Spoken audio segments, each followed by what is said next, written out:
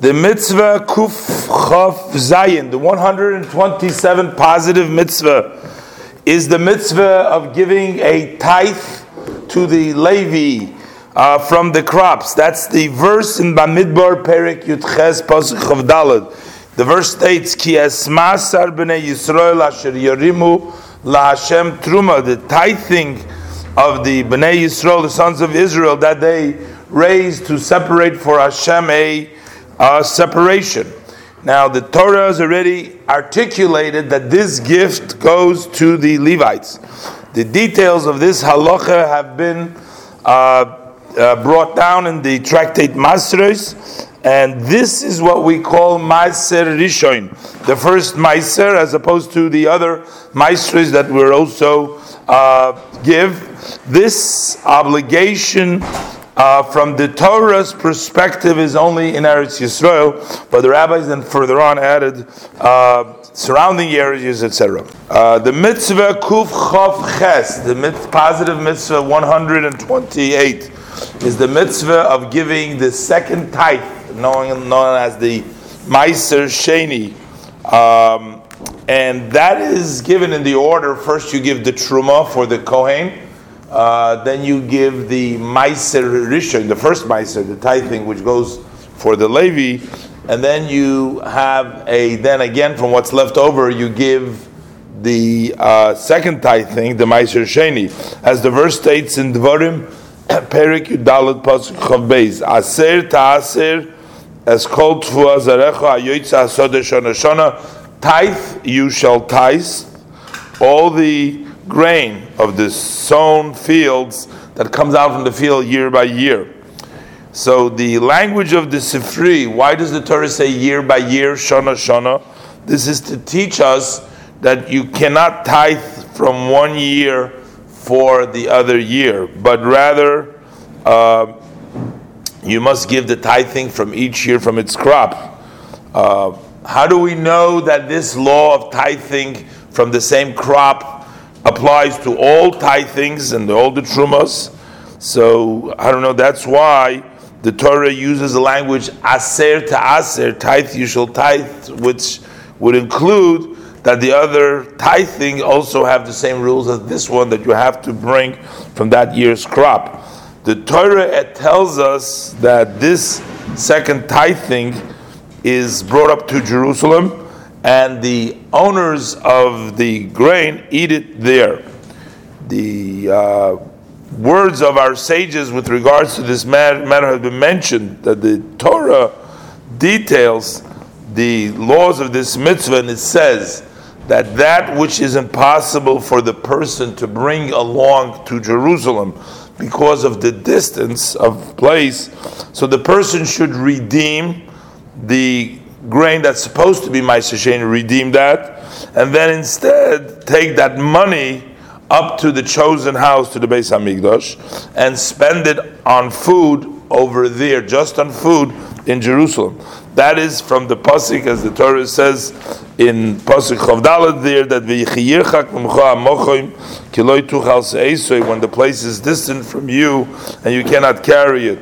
Also, the Torah says, as far as these halachas goes, that when you redeem it for yourself, the Maaser Sheni, you have to add a fifth. You have to add 25% to it, and that comes from the verse in Vayikra Chav Zal in Pasuk Lamed Aleph, V'im goyel yigal ish mimasorei, if a person shall redeem his Maaser, his tithe, chamishi so Yosef olav, he shall add a fifth to it.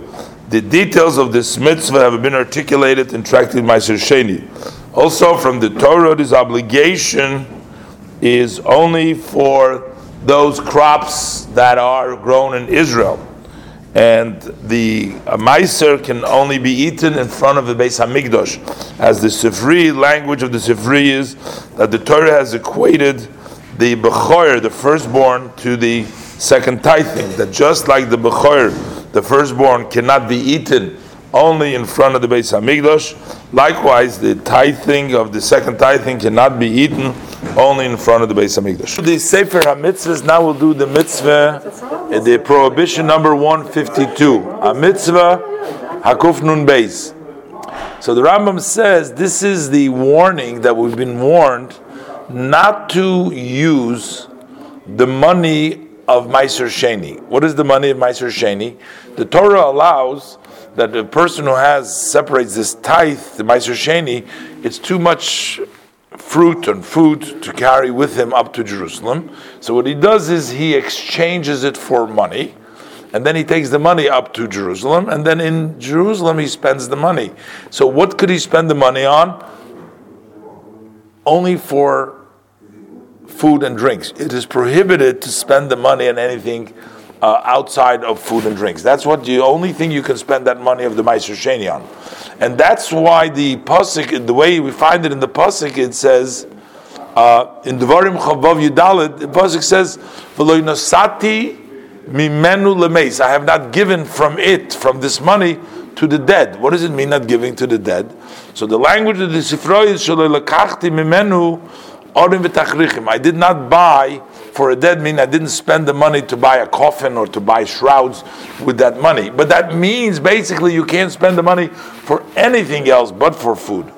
If a person did spend that money for something else, so then you must eat equivalent to that money. So you must use equivalent amount, use it all up, connected, as will be explained in its place. So why did the Torah say, Rambam explains, I haven't given it to a mace? Why didn't the Torah say give anything else? Why did the Torah say, give an example, not spend it on a mace, on a deceased, for the coffin and the and the shrouds? It's because this is giving strength to this mitzvah. As if he's saying, even though that is a mitzvah because you need to buy it, there's a poor man, he doesn't have shrouds, he doesn't have a coffin, you want to spend the money for a good deed, still, the money of Meiser Sheni cannot be spent for that purpose.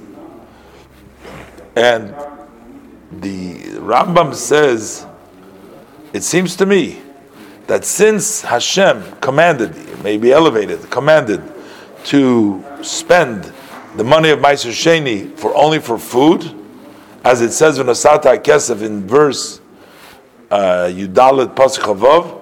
So one who spends it outside for food is as if he's given it to the mace. That which means as if you give it to the dead, which means it's no benefit to the mace. What benefit? A person who's dead and you spend money for it, there's no value. So when the Torah says giving it to the mace, is like saying the money that you spend is like giving to the dead is of no value, and that's the interpretation. It looks like the Rambam interprets the verse that it says la mace over here by Meiser Sheni.